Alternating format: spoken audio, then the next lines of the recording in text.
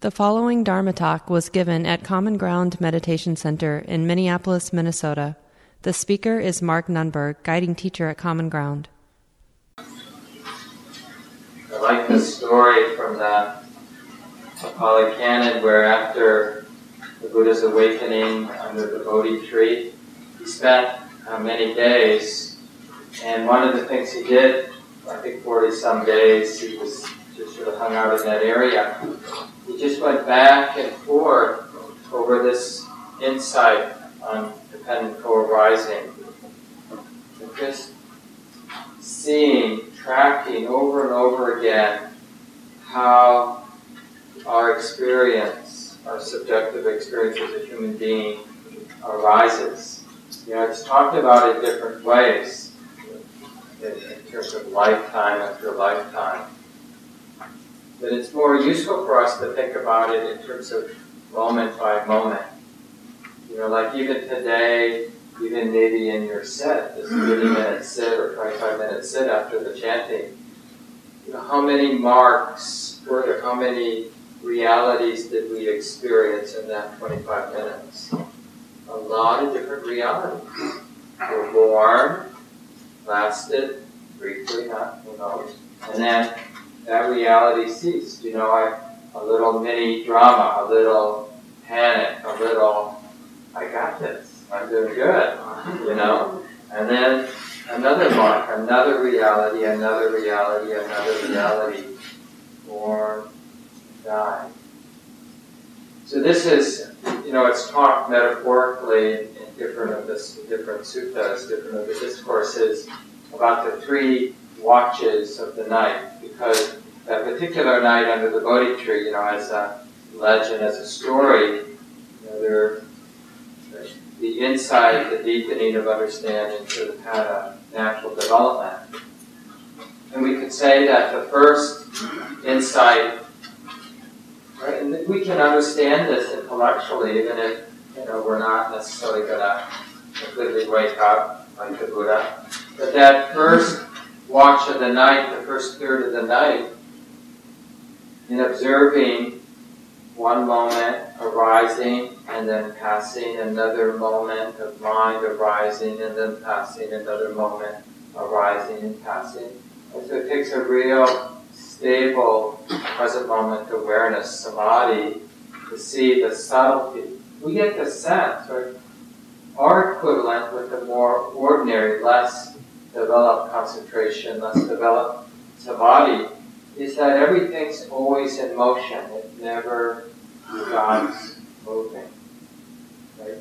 Can you notice that about this moment or the flow of moments right now? Is there anything in your experience at all that's static or set in any way? Our ideas, our conceptualizations create the appearance that things are set or static. But when the samadhi, when the balance of present moment awareness is strong, we really see that flow, that changing nature. Things are coming and going. So we shouldn't be put off by the sort of metaphorical nature they talk about it in the tradition. You know, the Buddha saw 1 lifetime, 2 lifetimes, 3 lifetimes, 4 lifetimes. You know, infinite numbers of births and deaths. Because we can, basically that's like really see that whoever we are, whatever our experience is, it doesn't last very long. And so even if we're having a horrendous moment, real sadness, real freaking out because of the knee pain and too embarrassed to move, and you know, we can get a little panic attack, especially in a big group where people are all around you and you're sitting and, you know, the pain is really strong. And it can be like a real hell realm. Anybody feel that today? Yeah. Nobody. Like an upper run. I don't know what's going on with my leg, but it really hurts. I can't move. I wanted to do this. Just come on.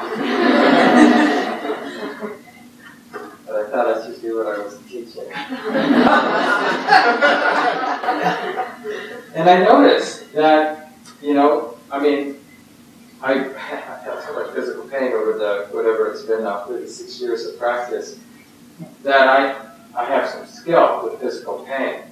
And so but I do get a little, that old pattern of, feeling trapped by the pain, a little panic, still is there. It's just, I don't believe it. The mind doesn't grab it as the truth. The mind is more able to see it as, oh yeah, that's what comes up when there's a lot of pain. That, I should panic. I freak out. This pain's never going to go away. Something's broken. It shouldn't be this way. And then there's there's this sort of stoic attitude, oh, I can be with this pain. But that's more like trying to outlast it, or endure it. That's not wisdom, but that's and then there's getting distracted, as a way of managing the pain, what can I get lost into? And then every once in a while, this is almost by default, the mind will have right view. Because right view is really when all the different varieties of wrong view happen to be gone, not present in the mind. Right? And then all of a sudden, it takes a long time for the mind to really understand, to clarify or distill the understanding, the insight. But it's, the wisdom, right view from the Buddhist teachings point of view is we've been using, starting last week, that phrase, seeing things as a natural process. But that, even though we have words like seeing things as a natural process, it's really more about what's not there in the mind. The mind isn't projecting that this is about me, that the unpleasant feeling is about me, or the wanting to look good is about me. So whatever shows up, even really personal, so-called personal emotions, personal patterns that I have conditioned in my mind around pain in my leg or whatever it might be,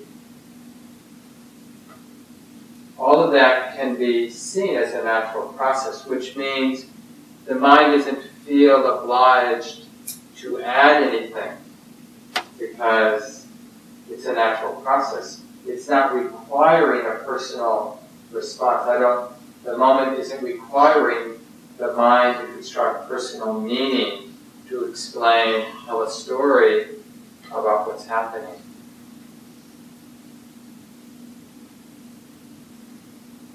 So just to go back to the beautiful story about the Buddha's night under the Bodhi tree and then this 45 days. After that, he could cite clarifying what had happened, what he had come to understand, so that he could begin to articulate it first to himself and then as a teacher to other people. And this is where, at least as the story goes, where he was figuring out whether he could share this with anybody, and if he were going to try, how would he try to share this with other people? And this is really what has now come down to us as these teachings on dependent co-arising. How it is that the appearance of me as a suffering being, that appearance arises, and how it is, this is the important part, how it is that the appearance that there's a me who's suffering ceases, right? Because in a natural world, which is the Buddha's insight, that it's nature, not self. It's nature, it's not personal. It's always nature. It's never personal, right? It's just happening according to causes and conditions. And yet our subjective experience is like, oh, I'm really suffering here. I'm really hurting here. Right? That happens a lot for us. I'm presuming for me. Anybody not feeling like you personally are suffering? Lots of times, right? Even within 1 hour, within one day, for sure. very poignant moments, including the joyful moments. Wanting it to last is its own particular kind of suffering. Oh, this is so great. How can I make it last? How can I hold on to this? How can I make it even better? How can I share this with other people in a way that hurts, that is suffering? So the first watch of the night, the Buddha saw that everything was in motion, and that motion never stops. That what human existence is a river, it's a flow. It isn't a thing. No nouns, only verbs. It's just ongoing process. Still, it's very personal, but that's a start, right? To see that it's in motion. So this is something we can cultivate this course. You can do this all day long. You don't have to just do this. It will be a little easier in the formal sitting time where the environment is more settled and quiet, less going on. But sometimes it's easier just out in the midst of your daily life to sense the ongoingness of your thoughts, the ongoingness of hearing, the ongoingness of sensations being felt, sights being seen, and everything's flowing, everything's moving. And then the second watch of the night, it said that as the Buddha saw the flow, again, it's always traditionally talked about in terms of one lifetime after another, like as if you could review the tapes, forward, backwards.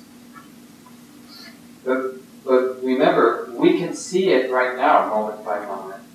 And then the Buddha began to refine his understanding. Not only were things flowing on and on and on, one mind moment after another mind moment after another mind moment, but he began to see that how when a hellish situation arose, what conditions, what were the supporting conditions for that, for my subjective experience to be hellish.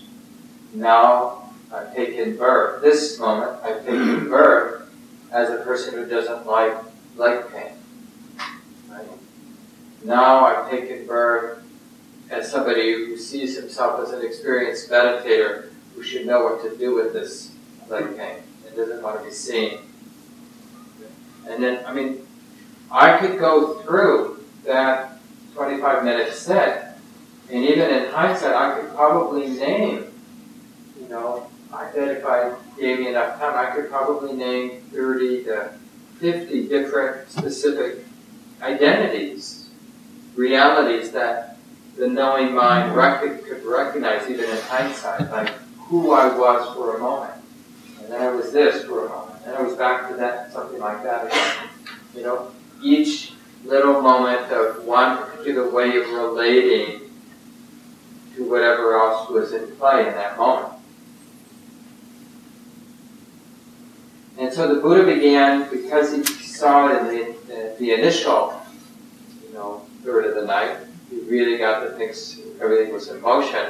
And then the second third of the night, the second watch of the night, he began to see what attitudes, what ways of relating led to more wholesome, easeful results, and which ways of being, ways of relating, ways of understanding led to more hellish experiences.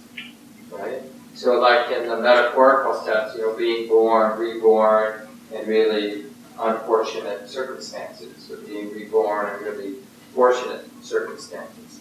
But again, this is always, the Buddha as a teacher was very pragmatic. He wasn't trying to lay out some sort of metaphysical reality. He was trying to help people understand the nature of suffering so they could be free of it. Understand the nature of stress so they could be free, more released. So you could say the second watch of the night, the Buddha was really getting clear about what's skillful and what's unskillful, what way of understanding. And this is like why Buddhism is considered a wisdom path. because what the Buddha came to understand was the most impactful intervention in terms of lived reality is how the mind is understanding. There are ways of understanding or ways of framing that are conducive to very stressful, hellish states. And there are ways of framing, ways of understanding that are conducive to feeling, experiencing in a released, free, enlivened, whole, non-fragmented way. Enlightened way, I might say. And then the third watch of the night is sort of using that insight to uproot the tendency in the mind to relate in unwise ways. So that's what the Buddha figured out, right? If we do that, then we have the understanding that the Buddha had. So we've got, instead of one night, we've got our 8 weeks, now 7. And so what we want to do first in our sits and throughout the day is recognize the flow, just from our ordinary subjective reality as a human being, sensitive in these 6 ways, through the body, the 5 physical senses, being aware of mental activity, always in motion. Now that's not the hard part is remembering to notice. Like, so whatever is happening, like now, one of the predominant experiences for a lot of you is my voice, or just the experience of hearing, or just the meaning the mind is getting from my words, right? But whatever it is you tune into right now, you can notice not so much like the object, but that it's in motion, that it's coming and going, that it's not ending. Right? This is always in motion. Like if you're thinking, that thinking is in motion. If you're feeling sensations, those sensations are in motion. And then the second insight is like how you're relating to that motion is impactful. So even if you didn't get pointing out instruction from the Buddha, like you see things as nature, it's going to work out pretty well. If you take things personally, it's going to get tight, right? So those are our pointing out instructions. But even if we didn't get those pointing out instructions, we'd figure it out if we were mindful, present with the motion of our heart and mind and body. Because we'd start to eventually correlate taking things very personally to a lot of suffering. And having a more spacious, equanimous, naturalistic sense of the body, the mind, the heart would be correlated with that experience of more release, more ease, more clarity, more capacity to see clearly, participate skillfully. And then to the degree we began to distill what's skillful and what's unskillful in terms of how the mind is understanding, how the mind is framing. Because we met, like right now, test it out, like your subjective experience, whatever you're knowing, whatever you're sensitive to, practice seeing that as a natural process. It takes a particular kind of effort. And it's not about having a different experience. This is why it takes a little, practice.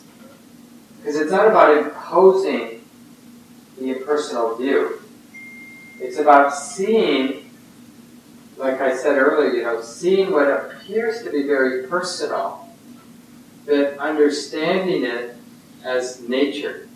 So when we have a personal reaction, let that be a natural thing. Oh yeah, that's what happens sometimes. I freak out. I take things personally. But why couldn't that be nature? It's just like we see our cat doing all kinds of quirky things. It's relatively easy for us to see that as nature. Yeah, it's just what the cat does sometimes. runs around, you know, or sleeps. Yeah.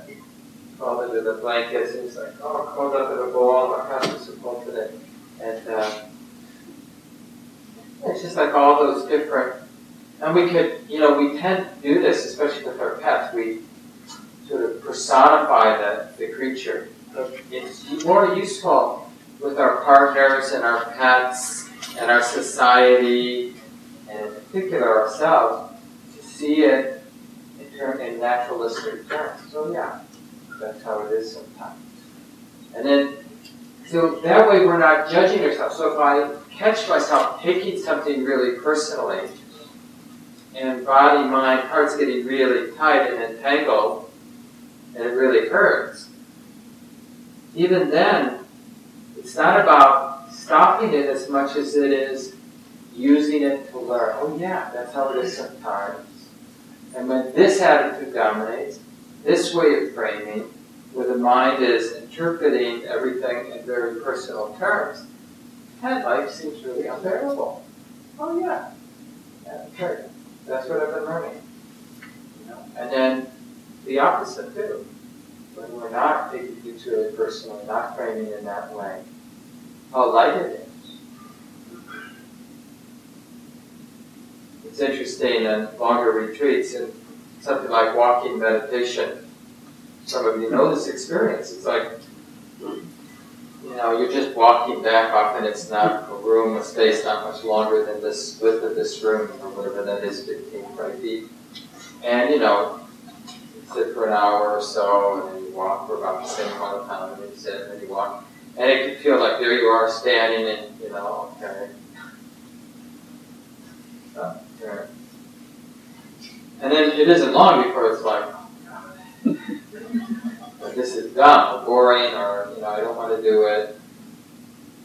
So it can feel at times like the most painful slog, to just put one foot to encourage the awareness, to be aware of the lifting and the placing or whatever is predominant in that experience.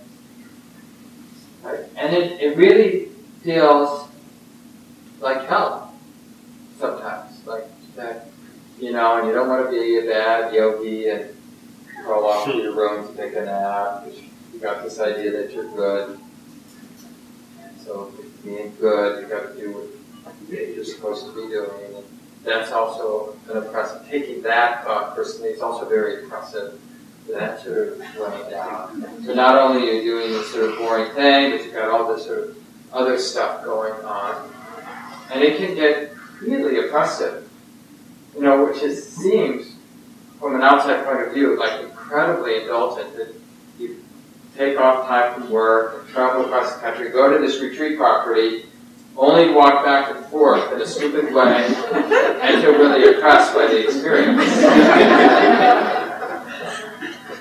But there are other moments where it's like the whole thing is happening on its own. The intention to step arises, the foot moves, the intention for the other step arises, the foot moves. There's nobody, the mind isn't bothering to construct with somebody who has to do it. So there's the activity, the intention to lift in place, the intention to lift in place, and the other, seeing, being known, hearing, being heard. All that's happening. But what's really radical is the absence of anybody having any problem. Right? And so there's that resonant freedom that really characterizes it. Everything is happening on its own, and there's this seemingly infinite space of freedom in moments, right? And those moments of freedom leave an impression in the mind. Basically, like if you had to articulate what that impression is that I'm pretty sure suffering is optional. Right? Because we've really seen, the mind has seen the contrast, how something in one moment, or moments, can be incredibly oppressive, and in other moments can have the flavor of liberation, the flavor of freedom that's unmistakable. like one of the qualities of that taste of freedom is, hey, it's always available. This is always available. Help yourself. I think Thich Nhat Hanh has a statement like that. Happiness is available. Please help yourself. So those were the 3 watches, and after that awakening, night of awakening, the Buddha spent some of those many days, those 40 days or whatever it was, back and forth reflecting on it. Like how it is that a suffering being comes to be getting really clear of the conditional nature. When there's this other thing is also there. When this isn't there, then that other thing isn't there. With the arising of this comes the arising of that. Without the arising of this, there's no arising of that. Right? So think of that in terms of suffering. You, in a subjective sense, being a suffering being. So when there's this, there's a suffering being. When there's not this, whatever that is, that would be interesting, right? There's not a suffering being there. When this is showing up, then soon to follow will be me as a suffering being. Without this arising, the suffering being. So the Buddha, it's a little bit more complex than just a straight linear causality. Right? It's more dynamic than that. And I mentioned last week, this is like it's a relational thing. That the code, the puzzle can be broken. It just needs to be studied in a balanced way. And we have the pointing out instructions from the Buddha, right? Because the Buddha basically tells us that when wrong view is there, self-view is there, self-centered view, self-drama view is there, greed, anger, delusion is there, then there will be a suffering being there. And when self-view is not there, when greed, anger, delusion is not present in the mind, then there won't be a suffering being there. So that's a very useful thing to reflect on. That's really what we're reflecting on this course, right? And so I sent that out, that statement. It's really the simple summation of the Buddhist teachings on conditionality. When this exists, this naturally exists. When greed, anger, delusion is present, active in the mind, then this sense of being a suffering being naturally is present. Due to the rising of greed, anger, delusion, self-view, miserable me arises. When these not helpful qualities of mind, attitudes of mind, understandings are not present, suffering me naturally does not arise. It's not like I'm doing some clever thing, right? It's just that the causes to be a suffering being just aren't there. Due to the quenching, to the dropping, the abandoning of greed, anger, delusion, selfish view, the suffering me also ceases. And it really takes the burden, because a lot of times, we get, in a way, a somewhat accurate sense when we've got some mindfulness going in our life, in a sit. We can, somewhat accurately assess, like, oh boy, I'm a really greedy person, or I've got an anger problem, or I have a lot of habit energy around distraction and denial. Like, I just don't want to know. I don't want to look. No problem. So we can, get how powerful those habits, each of us, it's a little bit different. Some of you would be in this camp are more of an angry type, irritable, grumpy, sometimes hot. Some of you are more greedy types. Some of you are more deluded, distracted, and denial types, right? So in Buddhist psychology, we tend to see, it's just kind of good to get a sense if our predominant way of creating help for ourselves is mostly by being aversive, or mostly by being greedy, or mostly by being deluded. It's not like one's better or worse than another. There's just different ways. And it's good to know, like, who your partner is. Oh, yeah. I mean, Wynn knows. I can go both greedy and aversive, but in terms of my relationship with Wynn, because it's somewhat situational, like what personality type we are. But in my relationship with Wynn, I'm probably more of an aversive type, and she's more of a deluded type. Right? And it's just really good to know. It's like, oh yeah, that does not need to irritate me. It doesn't help me, it doesn't help her. Right? And so just to understand how our conditioning manifests is a useful stuff to being free from it. So maybe before small groups, I'll just read a couple paragraphs. Hopefully many of you have read this simple, really nice, I think, article by Christina Feldman, one of the senior teachers. She, along with people like Jack Kornfield and Joseph Goldstein and Sharon Salzberg, she's been one of the early IMS Insight meditation teachers. She's mostly teaches at Gaia House, which is the mothership in England, like IMS and Spirit Rock are here in the United States with this particular school of Buddhism. And she writes on the first page, what the teachings on dependent co-arising actually describe is a vision of life or an understanding in which we see the way everything is interconnected, that there is nothing separate, nothing standing alone. Everything affects everything else. We are part of this system. We are part of this process of dependent origination. Causal relationships affected by everything that happen around us, and in turn, affecting the kind of world that we live in inwardly and outwardly.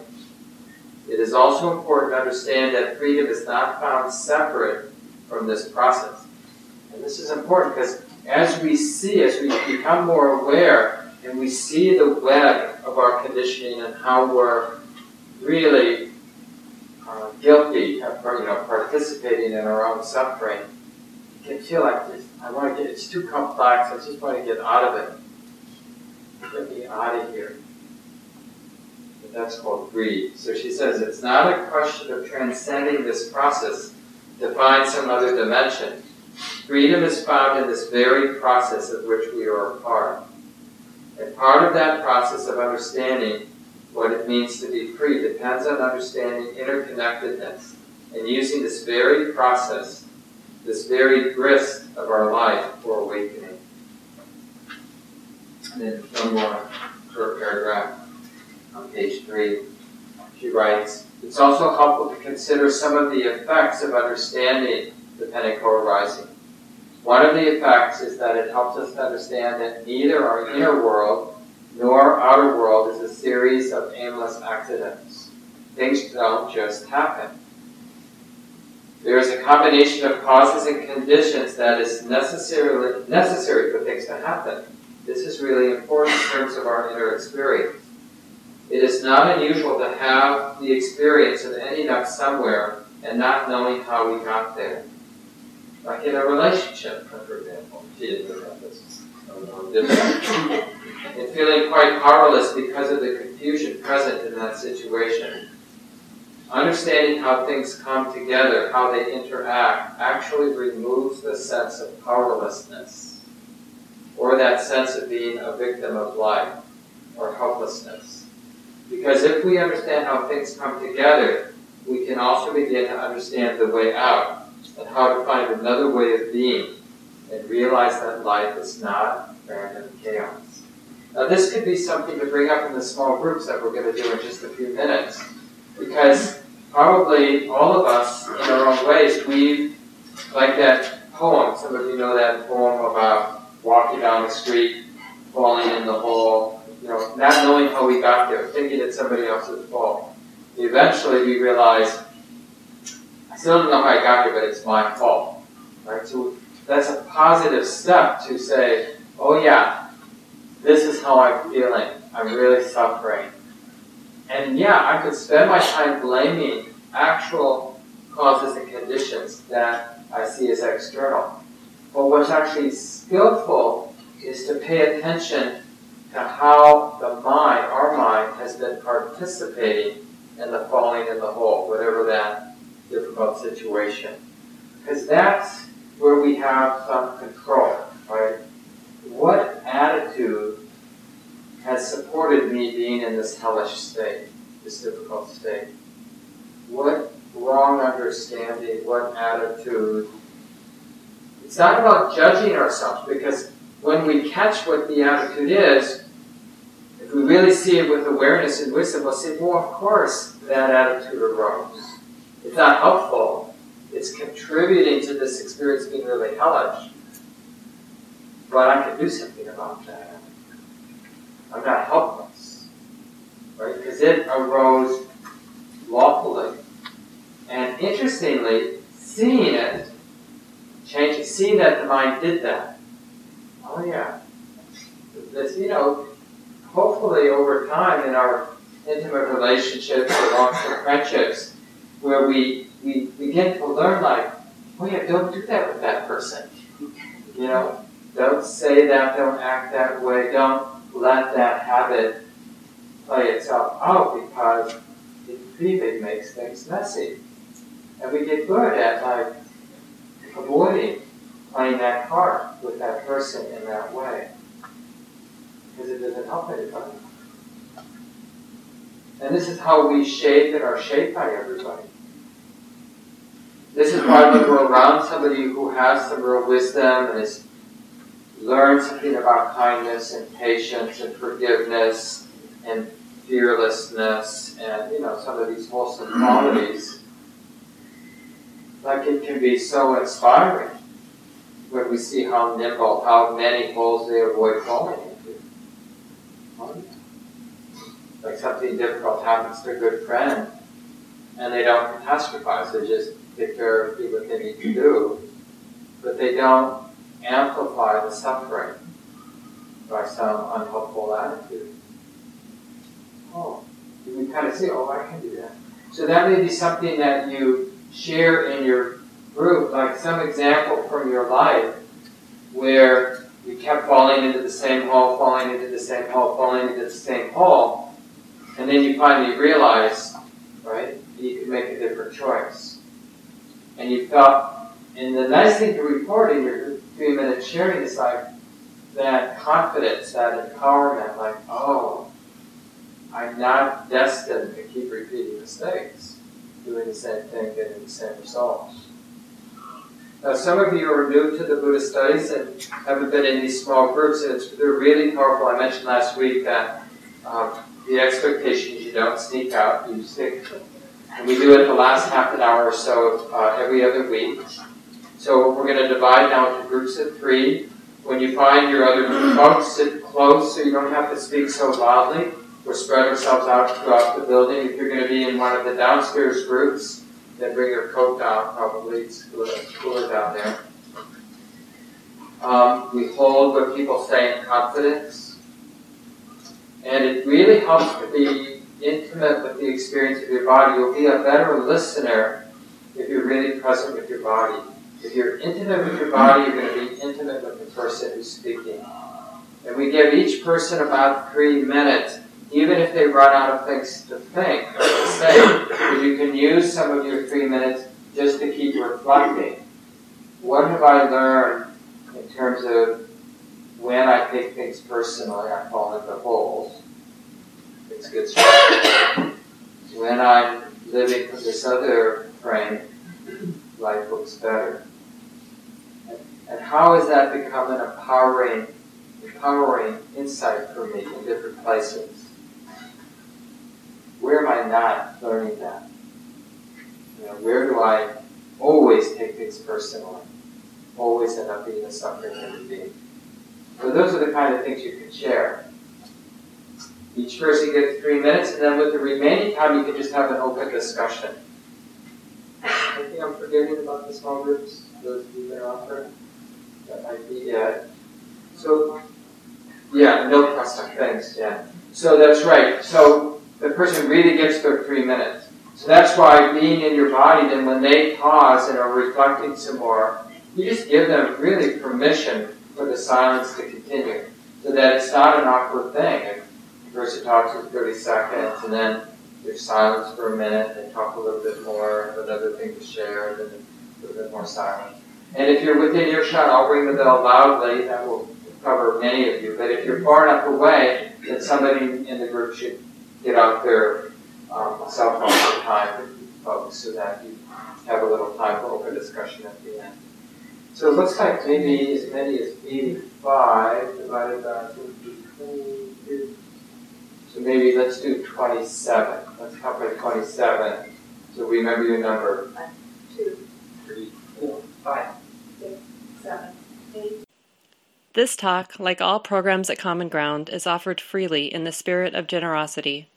To learn more about Common Ground and its programs, or if you would like to donate, please visit our website, www.commongroundmeditation.org.